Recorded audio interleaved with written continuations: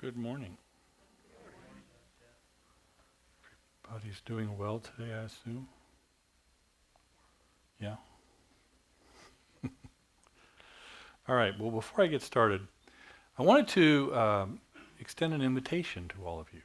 And that is for an open house that Sally and I are going to host at our home on December the 18th, 3 to 5 p.m., thereabouts. I mean, we're not 3 o'clock is the start time. The end time is sort of flexible, right? But we would like for all of you to come. We would just love to have a chance to kind of celebrate Christmas and to celebrate those in our church that have given of themselves over the past year, and just hang out together and have some food and just enjoy some time. So you are all welcome, and please pass the word. I will be getting something out via email to let folks know the address, and so you can get directions and so far. It's about 20 minutes from where we are right now, roughly, so not too far. I will say we do have a fairly large dog, so if that freaks anybody out, we're going to try to keep him under control. He's not mean, he's just exuberant, we'll say. So, yeah, he's just Gabe. Yeah, Britt spends time with him when she's our house sitter when we leave, and she's probably got any number of stories she could tell that we've not even heard. So it's probably better that way. So anyway, I will talk more about this, but just wanted you all to know you're all most welcome to come, and would love to have everybody. I'm going to go ahead and didn't do this last week, but we have a practice here at the Vineyard of having an Advent candle every Advent. And if you're not familiar with the Advent candle, there are 4 candles representing hope, which is what we talked about last week, peace, which is what we'll talk about this week, joy is the pink candle, which will be next week, and then finally love is the 4th week, and then the white candle is the Christ candle, which we'll light on New Year's Eve as a symbol of Christ's coming. And so the Advent candle really is just a reminder of sort of what's to come. And it's a way to recognize the season of Advent that we're in right now. So we're going to talk about peace this morning. And we're good to go. All right, well, I think most of you know that I grew up and lived until I guess about 20, 30 years ago, in the state of Indiana. I am a proud Hoosier by birth. And if you weren't familiar with the dynamic of the state of Indiana, it is a basketball crazy state. All right, I'm sure the folks there would say the most fanatical. Kentucky probably right up there with them, several others perhaps as well. But and the folks that live in Indiana really wear that passion for the game on their sleeve. And so when I was in high school, I worked in a grocery store and, just sacking groceries and stocking shelves and that sort of thing. And I can't tell you the number of times these sweet little old ladies would come up to me and they would look up, because I was well over 6 feet at this point, and they would ask me if I played basketball. And I was always glad that I could actually say yes, because I was afraid of what might happen if I had said no. I didn't know exactly what the response would be, but I was pretty sure it would be bad. Like some sort of tongue lashing or whatever. But the thing was that in addition to my being tall, I was also a very shy kid, and I was very introverted. And so I didn't really have much self-confidence. So I just, sort of was going through early part of life, sort of keeping to myself and not really having lots of friends and so forth, just because that's kind of who I was.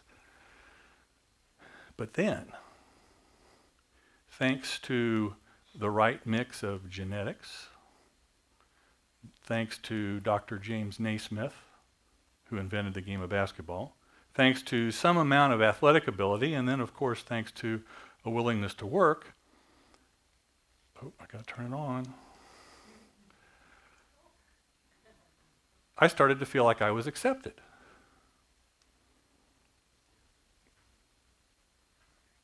I don't know why. Every picture of me, I always have my mouth open. I'm not sure why. At least I didn't have my tongue out the way Michael Jordan always seemed to. But this desire to feel accepted is something that I think everybody in this room shares.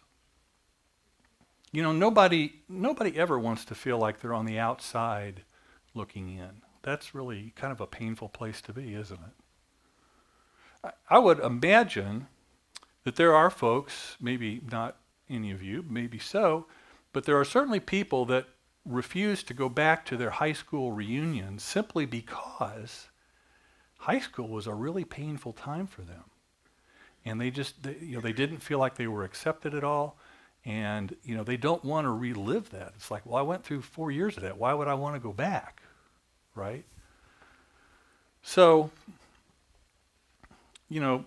basketball was my ticket to feeling accepted. I could be a tall, gawky kid, but if you were a tall, gawky kid and you played basketball, well, then you were something, right? And the little ladies loved you.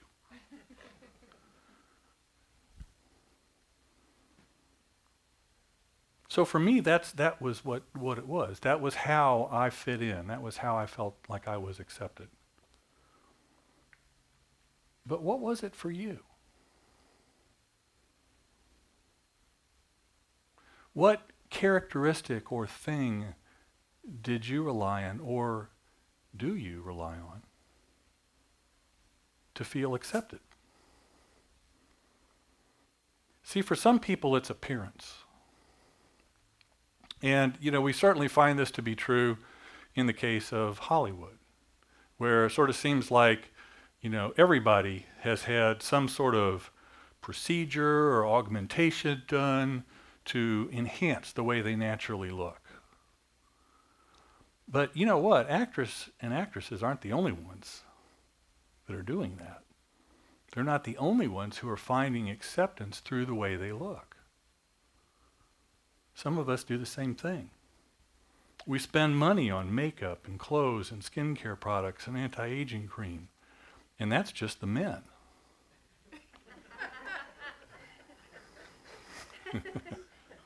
Took you a minute, didn't it? Maybe for you it's your intelligence. Maybe that's how you gain acceptance. You feel like you're accepted when somebody tells you how smart you are. Or, when you score a particular score on a test or whatever that may be. For some, maybe it's social status or professional status. Some other means of feeling like you're accepted. Achieving a high status in life and whatever can oftentimes make you feel like you've arrived, that you finally can be accepted because you have reached this point, right? Maybe you gain acceptance through your children. Don't these look like doting parents? Maybe it's your grandchildren. Maybe that's how you get validated and find acceptance. Maybe it comes from relationships. Now you may wonder, why did I pick this particular picture to show about being validated through relationships? Well, that's Mike Tyson and Robin Givens. She was his first wife. And the reason that I picked this was because I will never forget a comment that her mother made when she said that this would be a good first marriage for Robin. Yeah, this was when they were getting married.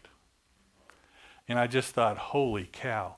So, if ever there was a marriage that sort of represented this idea of marrying for, some sort of affirmation or money or whatever, I felt like that was a pretty good example of it.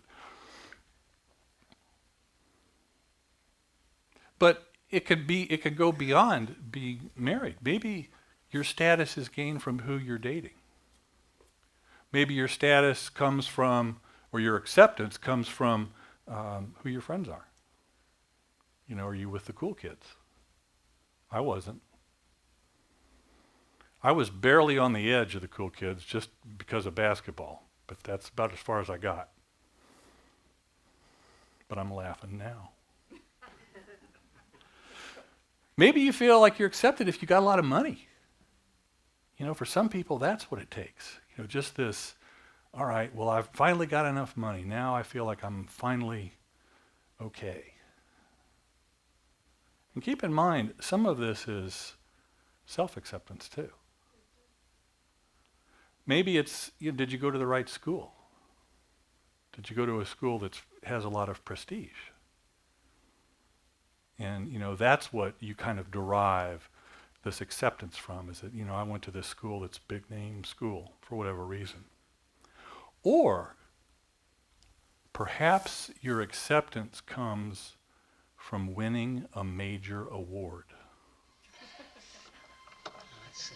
The snap of a few sparks, a quick whiff of ozone, and the lamp blazed forth in unparalleled glory. Oh, look at that! Will you look at that? Isn't that glorious? It's indescribably beautiful. It reminds me of the 4th of July. Turn off all the lights. I want to see what it looks like from the street. I'll go get the dining. Couldn't we talk this over? Honey.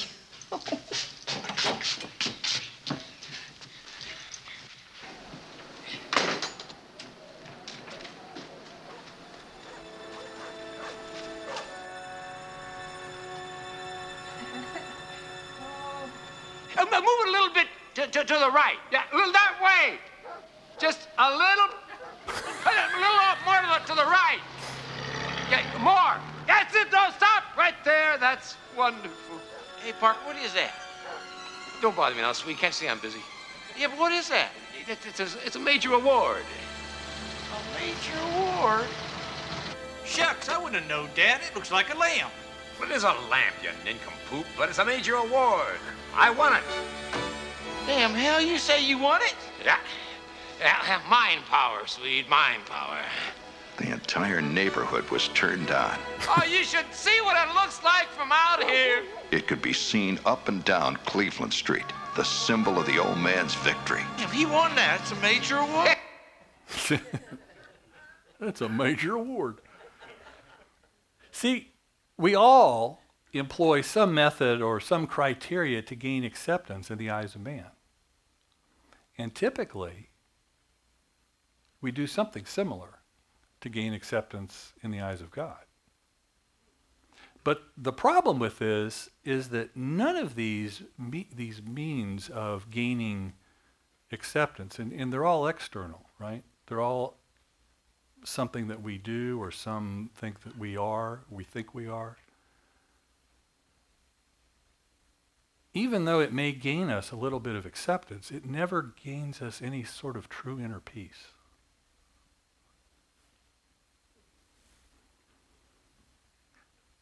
But there's good news. You want to know what it is? The good news is that we're not the first group of people to ever have to struggle with this. Can you believe that this was an issue even 2,000 years ago? And so we're going to look at a story today from the Gospel of John, because we're going through the Gospel of John for Advent this year. And we're going to see how Jesus was able to bring peace to a woman and also brought acceptance with it. And it was a woman who needed it desperately. And we're going to look at this in the story of the woman at the well. And this is from the Gospel of John. It's John 4, 1 through 30. So if you have that, that's all you're going to see. So if you have a Bible and you want to follow along, or if you want to follow along, you need a Bible. Let's put it that way. So John chapter 4, verses 1 through 30. So let's dig in. So it's verse 1. Now when Jesus learned that the Pharisees had heard that Jesus was making and baptizing more disciples than John, although Jesus himself did not baptize, but only his disciples. Now let me stop there for a second. Did you ever read this and wonder why Jesus didn't baptize people? See, that's kind of an interesting question. I think there could be a couple of possible answers to this. First of all, it could have placed baptism in a strange position going forward in the church because, obviously if Jesus was baptizing, that kind of adds a little bit more of a divine dimension to it as opposed to his disciples. The other thing is it would clearly have been a pride thing, I think, because we already see that some in the Bible in Paul's writings. You've got people that say, well, I follow Paul. Well, I follow Apollos. Well, I got baptized by Jesus. So I think that's probably why he, told his disciples to go ahead and just take care of this. So let's continue at verse 3. He left Judea and departed again for Galilee, and he had to pass through Samaria. So he came to a town of Samaria called Sychar, near the field that Jacob had given to his son Joseph. Jacob's well was there, so Jesus, wearied as he was from his journey, was sitting beside the well. It was about the 6th hour. Okay, there actually are two ways that you can get from Judea to Galilee. There's a longer route, and then there's the shorter one in which you go through Samaria. And so that's probably why this was taken so often, because it was a shortcut. And they would take it and the Jews would take this even though there was this tension between the Jews and the Samaritans. I thought, well, where does this tension come from? Why are these two groups sort of opposed to one another? And the short version of that really is that when the Jews were exiled from their land, when they were conquered by like the Assyrians, the Babylonians, and they were taken away in captivity, they weren't all taken. There were some that remained behind. And those that remained behind, because there were fewer of them, tended to start to intermarry with some other tribes, I guess, or races that were present at the time. Some non-Jews, we'll just say. And that's why the Jews considered them half-breeds, was because they weren't purely Jewish. So, they did that eventually, but they still practiced the tenets of Judaism. Okay? Eventually, they actually built their own site for worship. They decided that Jerusalem wasn't it, so they built the holy site on Mount Gerizim. And then what happened was when the exiles started to come home, when they were released from captivity, the Samaritans then were claiming that they were the true descendants of Abraham. And so, and they sort of opposed the return of the exiles, right? Well, you're not the real Jews, we are. And so obviously that created this tension, and that's sort of why the two groups didn't get along so well. And then the other thing to point out was that, this is occurring at the 6th hour, and in the way that time was kept then, that would mean it's right about noon. Okay, so 12 o'clock, generally the hottest part of the day. So that's important to the rest of our story. So we'll kind of continue now.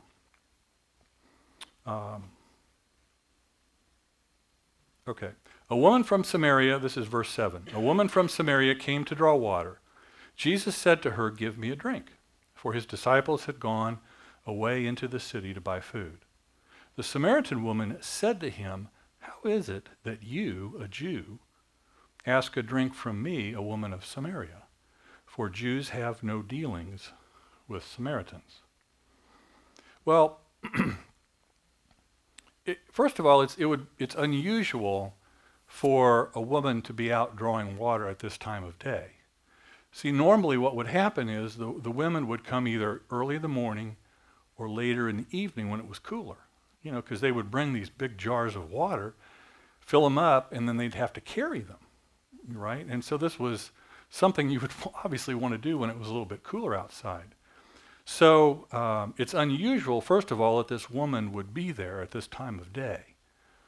And the other thing that is sort of brought forth in these couple of verses is that Jesus is really challenging a couple of strongly held Jewish precepts here. First of all was against talking to single women. You just didn't do that if you were a Jewish male. just one-on-one like that. I even read one commentary that said that the whole act of asking a single woman at a well for some water was almost akin to flirting. So you could interpret it that way. The other thing was that not only was she a woman, but she was a Samaritan. And we've already talked about how the Jews did not get along with the Samaritans, and they basically, considered them lesser people, and so they just ignored them.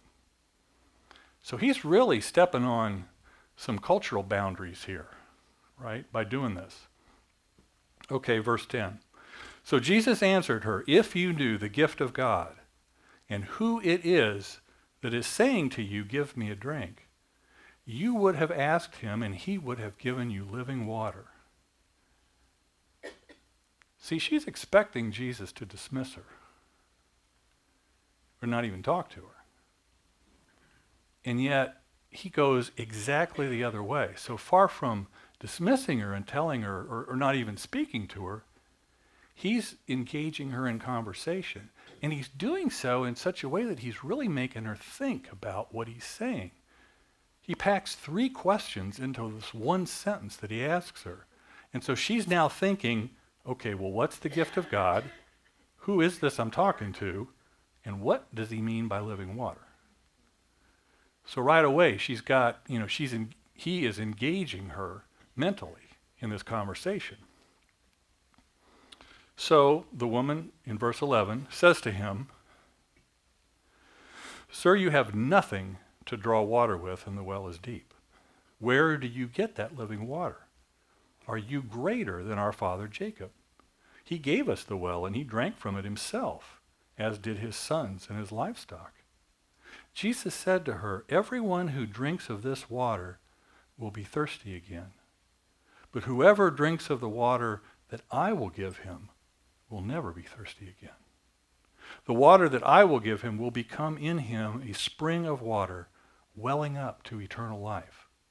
The woman said to him, "Sir, give me this water so that I will not be thirsty and have to come here to draw water." Now, living water actually has a double meaning here. In the physical sense, living water means water that comes from a moving source, so like a spring or a river or something where water is flowing. That was described as living water, right? As opposed to more stagnant water or still water, which you would draw from a well. It's just in the well, right? Well, that's what it means in a physical sense, but Jesus is speaking to her in a spiritual sense. And what he's referring to is this offer of new life that he is offering to anyone. And this conversation shows us that that means anyone, no matter your gender, your geography, your race, your moral background, anyone. And his offer has really intrigued this woman. She still does not have really a clue what he's talking about. But she's interested in trying to find out more. So it's really sort of intriguing to her. And this is not in the text, so this is a speculation. But I think she's starting to get feel this sense of acceptance with him, right? There's something about him that she feels drawn to, right? So she's going to stick around and not just dismiss him as some crazy Jewish man, asking, saying these weird things. So her response to him, so what Jesus says to her in verse 16, Jesus said to her, "Go call your husband and come here." The woman answered him, "I have no husband." Jesus said to her, "You are right in saying I have no husband, for you've had 5 husbands, and the one you now have is not your husband. What you have said is true." So what's Jesus doing here? He's letting her know that he knows exactly what's going on in her life. Now, I would offer a caution here. Jesus undoubtedly knew the whole story. But see, we don't. This woman has had a life that's been composed of one emotional upheaval after another. And she's had enough husbands coming and going to keep the gossips in the village chattering for weeks on end. Now, we sort of assume that the various marriages that she's had have all ended in divorce, instead of, that may have been legal or it may have been informal. And there's nothing to tell us that the men died. So we assume that they were just relationships that didn't work out. But we also don't know whether she was equally sinned against in the same amount that she was sinning. We don't know what the emotional traumas were in her background that could have made it harder for her to form a lasting relationship. But the thing is, she knew that her life was a mess. And now she knows that Jesus knows. And yet, he's still here. And he's still having a conversation with her. So then the woman says to him in verse 19, "Sir, I perceive that you are a prophet. Our fathers worshipped on this mountain, but you say that in Jerusalem is the place where people ought to worship." Now right here, this woman proves that people back then are no different than they are now. How do I know that? Well, let me ask you, if you've ever been counseling with somebody, friend or done it professionally, and you put your finger on the sore spot that they're dealing with, what do? Change the subject. I don't want to talk about that, so I'm going to change the subject and we're going to talk about something else. That's exactly what she's doing here. He puts his finger right on this whole thing with relationships, and she starts to talk about worship.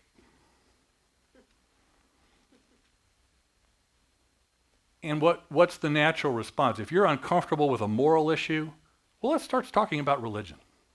That's a good segue, right? Which is exactly what she's doing.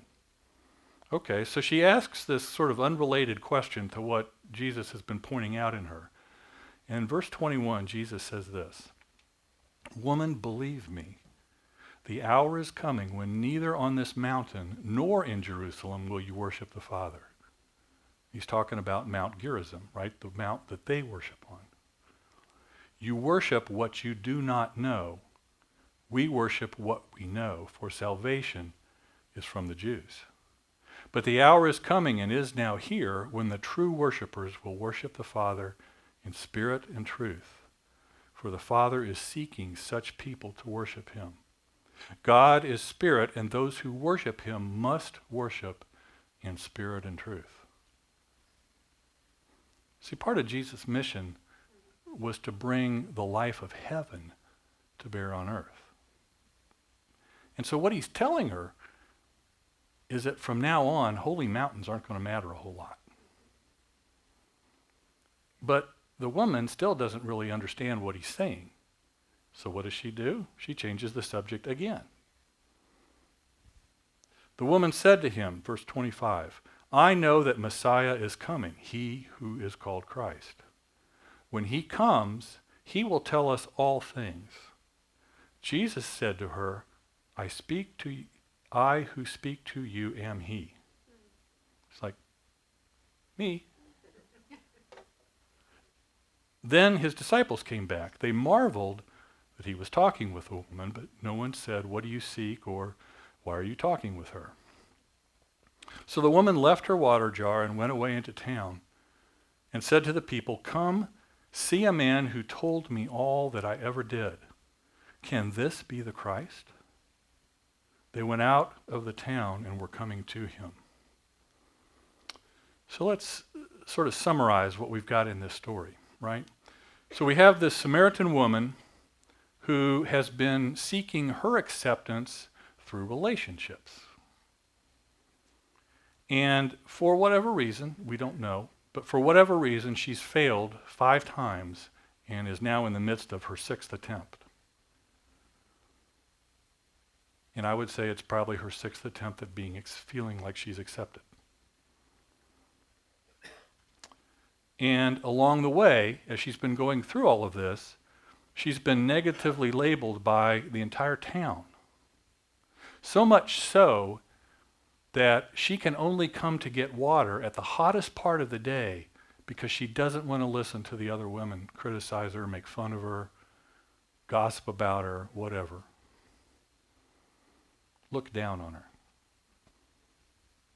So she's done this, and now all of a sudden she's face to face with this strange Jewish man. Not strange in an odd way, just she doesn't know who he is. And he's got multiple reasons to ignore her and not even acknowledge her presence, much less speak to her. But he doesn't do that. He doesn't ignore her. He actually speaks kindly to her. And through the entire conversation, Jesus deals with her as a person, in her own right, with her unique situation, her unique history, whatever special longings she has. And she emerges from this account a very credible person. She emerges with some personal dignity. And it's all because Jesus treats her that way. And so, really to put it simply, Jesus accepted her and loved her exactly as she was. And he proved it by breaching these age-old social and religious conventions just to reach her. Now, what I think the woman at the well learned, and what I think it's important for all of us to learn, is that we're only going to find real inner peace when we believe that God loves us and accepts us for exactly who we are, without all of the contrived external things that we tend to do to feel accepted. And it occurred to me that in the story of the Samaritan woman, we can see the fulfillment of one of Isaiah's many prophecies about the Messiah. Now, Isaiah 11, chapter 11, is one of the most beloved chapters in Isaiah's writings. And you may not know it off the top of your head, but you've heard parts of it quoted many times, I'm fairly certain. Verse 1 begins with the announcement that there is a branch from the root of Jesse that is coming, right? And that's obviously a reference to the Messiah. And then if you drop down to verses 6 through 8, that's the famous lion and lamb scripture that talks about how all of these animals that are generally not associated or generally not friendly with each other are now going to all of a sudden be able to lie down with one another in harmony and peace. And it also contains the phrase, and a little child will lead them, which is always very special to us at Christmas time. But in between, there's verse 3. And verse 3 says this, and it's obviously, because of what said in verse 1, it's obviously referring to the Messiah. And it says, he shall not judge by what his eye sees or decide by what his ears hear. In other words, Jesus does not use the faculties of humanity in determining a person's worth.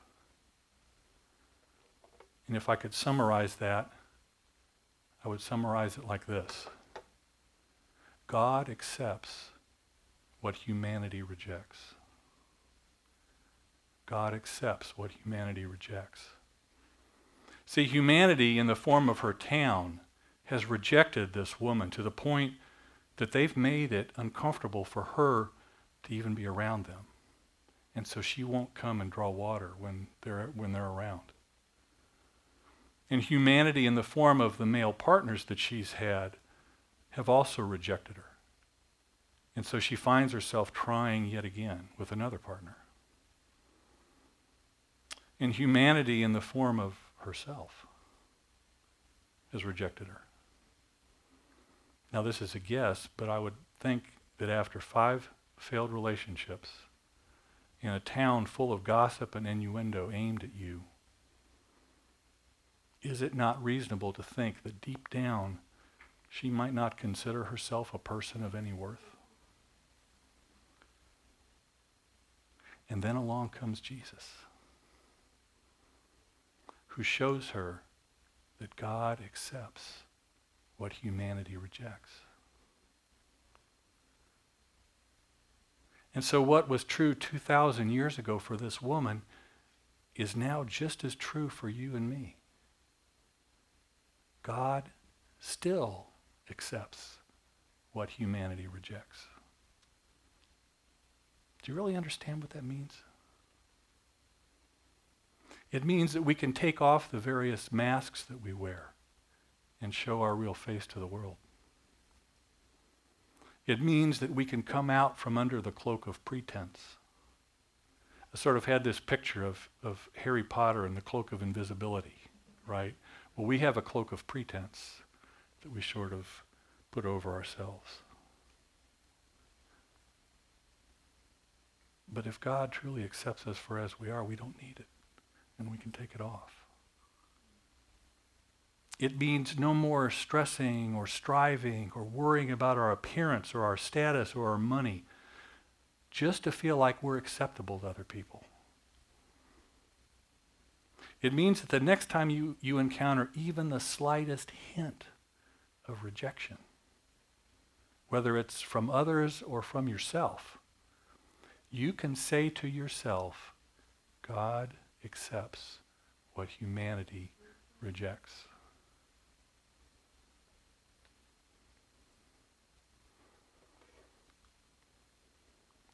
You see, wearing masks, keeping up appearances, and trying to win the acceptance of others is really hard work. And all of that extra work can take a toll on you. But think about how freeing it would be if you would just all of a sudden stop all of that extra work that you're doing, trying to gain the acceptance of other people, and be comfortable with exactly who you are, because you know that God is comfortable and accepting totally of exactly who you are. It might even seem peaceful. And the peace that's brought about by God's acceptance of her so impacted this woman that what happened?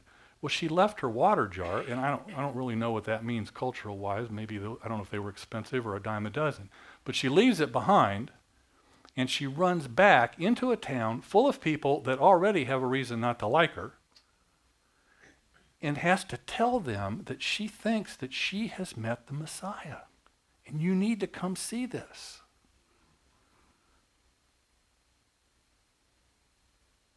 Could it have a similar impact on you? On this entire church? What if we went around to all of the broken and the stressed and the hurting people that we know, and we told them, I know where you can find peace. And it's not at the mall, buying gifts you can't afford for people that you don't even really like, just to gain or maintain their acceptance. Instead, it's in the last place that anyone would ever look. A food trough for a stable of animals. Because in that food trough lies a newborn baby. Humanity rejected him too. But God accepts what humanity rejects. And now your heart can come home to peace. Amen. I wanted to follow up with something from a couple of weeks ago. Darlene, you want to come up here, please? Now, if you were here with us a few weeks ago, you will remember that we prayed for Darlene, right? And we prayed for her shoulder. And she is set to have surgery on that shoulder this week, on Wednesday, in fact. But we were talking about it this week, and she was telling me, and of course, your initial reaction upon hearing that is like, oh man, she didn't, God didn't heal her. Well, I would like you to hear, even though she is having surgery, I'd like you to hear what did happen as a result of our prayers. The day that you guys prayed for me, I knew that God could totally do a total healing. I had faith. But at the time, I was struggling. Before the prayer, I was struggling with work very much. I have kind of a hard job, very demanding, and it's hard enough when you're feeling good, but when you're in pain and not doing very well. And since you guys prayed for me, it has been amazing. I went back to doing what I consider a regular workload, if not even greater than that. I'm now off on leave as of Friday, but I even worked yesterday. I put in a long day yesterday. God has just strengthened me to work and get every single thing on that huge, long to-do list done before I left. And it's a miracle. That is an absolute miracle. There have been days when I've even forgotten to take the pain medicine. That's another, I thought, wow. So I knew I could see changes, definite changes. Now I can tell that the rotator cuff is still not attached.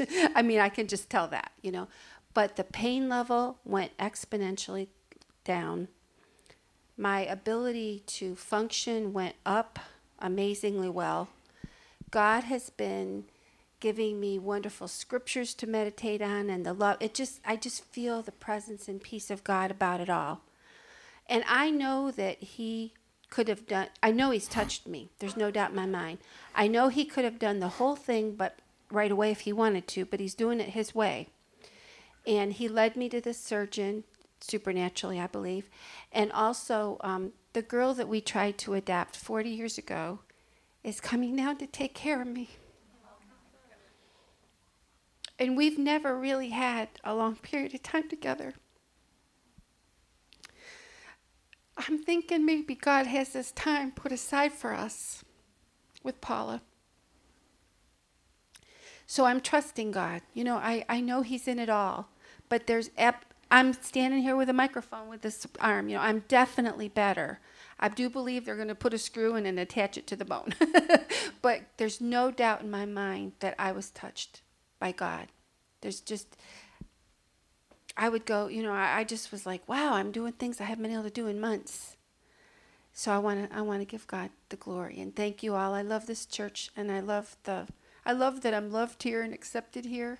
I've gone to a lot of wonderful churches, but sometimes I was just one person out of hundreds and hundreds, and I don't think anybody would have even cared if I ever went again. So I love this church very much. All right, don't go. Stay up here. Heck, if all it is a screw, we could go over to Home Depot and be back here in 10 minutes and we could fix that. He's going to do it laparoscopically. Oh, okay. So here's what we're going to pray for today, right? We're going to pray for two things. We're going to pray, first of all, now what was interesting is when she was sharing this with me on Wednesday, she said that the doctor is really kind of excited about this surgery because it's going to be interesting to him. Okay? Well, our prayer today is going to be that this is the most boring surgery he has ever done. We're going to burst his bubble big time. Okay? The second thing that I want to pray for is her recovery time. Now, he has told her that's probably a minimum of 4 weeks, probably more like 6 to 8, in that framework. Well, we're going to pray that that's not even close to that amount of time before she's back and able to function again. So those are kind of going to be our 2 prayer foci here. Is that a word? Focuses? Is foci? It is? Okay, good. Hate to be grammatically incorrect. So anyway, that's kind of what we're going to pray for here. So if you just want to kind of extend your hand towards her, I'm going to just pray for her, and you guys just join in. So Lord, we just thank you for Darlene. We thank you for her testimony, Father. We thank you for the healing that took place. And Father, we just pray right now for this upcoming surgery. Lord, I pray for each and every one of the doctors and nurses that will attend to her both before, during, and after. Father, I pray that this surgery will be nowhere near as complicated as this doctor perhaps thinks it is. That it will be routine, that it will be quick, that she will be in and out before any of us really even realize it. And Father, we pray as well that her recovery is just accelerated tenfold, that she will almost immediately regain so much more motion and use and strength in this arm, and that the doctor will admit to her personally that he is shocked at how quickly she is recovering from it. And let that be a testimony to him of the power of prayer.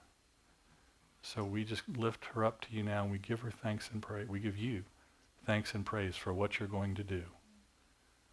We ask your blessings upon Rich as well as he cares for her in the immediacy of the surgery, and then for the opportunity that she will have to be reunited with Paula afterwards. Father, we see your hand in all of that. And we thank you for that as well. So bless her. In the name of Jesus, we pray. Amen. There was one thing I forgot to give God glory for. I'm kind of a wimp when it comes to surgery and all that. Okay, so I was real fearful months ago, and I'm like, I'll do physical therapy for 10 years, just don't give me surgery. But when I was told I had to have it. But he's given me a peace. I'm not afraid. I mean, I'm not thrilled about having it. I'd be lying if I said that. But I'm not afraid anymore. Good.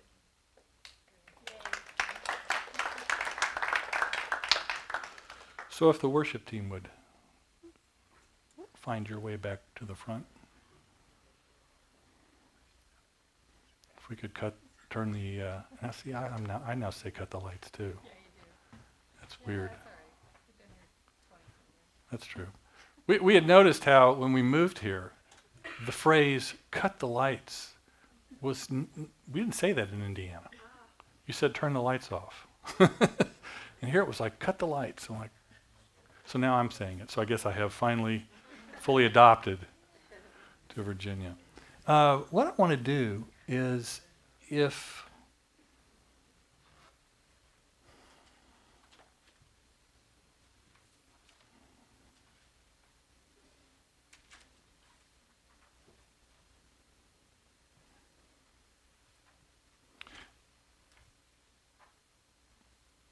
I've kind of got the sense, as it comes to this issue of acceptance, that for some it's not an issue of other people.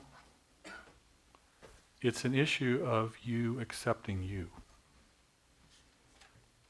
That it's more tied up in a sort of a self-rejection. This overriding thought that I'm not good enough, I'm not this or that. And most importantly, the thought that God could never love me because.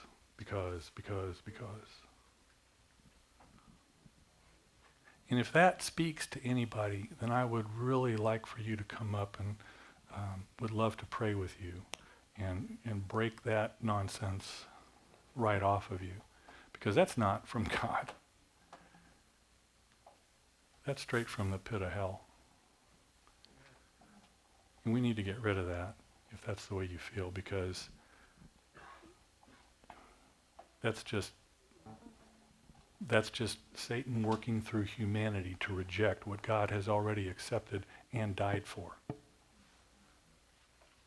Scripture in Romans, I can't recall the actual verse, it might be chapter 5, that essentially says, and yet while we were still sinners, Christ died for us.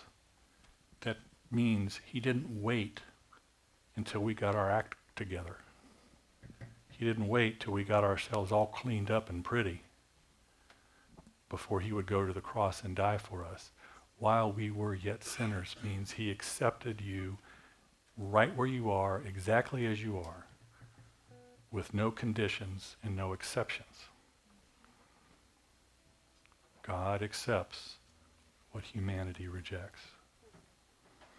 And so, as I said, if that issue of self-rejection is something that you're dealing with, then let's take care of it. No time like the present, right? So we're just going to worship. And if, like I said, if that really speaks to anybody, then just encourage you to come forth. You can get communion while we just worship some more. And so, Father, I just thank you for your words and for the peace that comes from knowing that you fully and completely accept us. So just bless this remaining time that we have in worship and praise with you. We give you thanks and ask this in Jesus' name.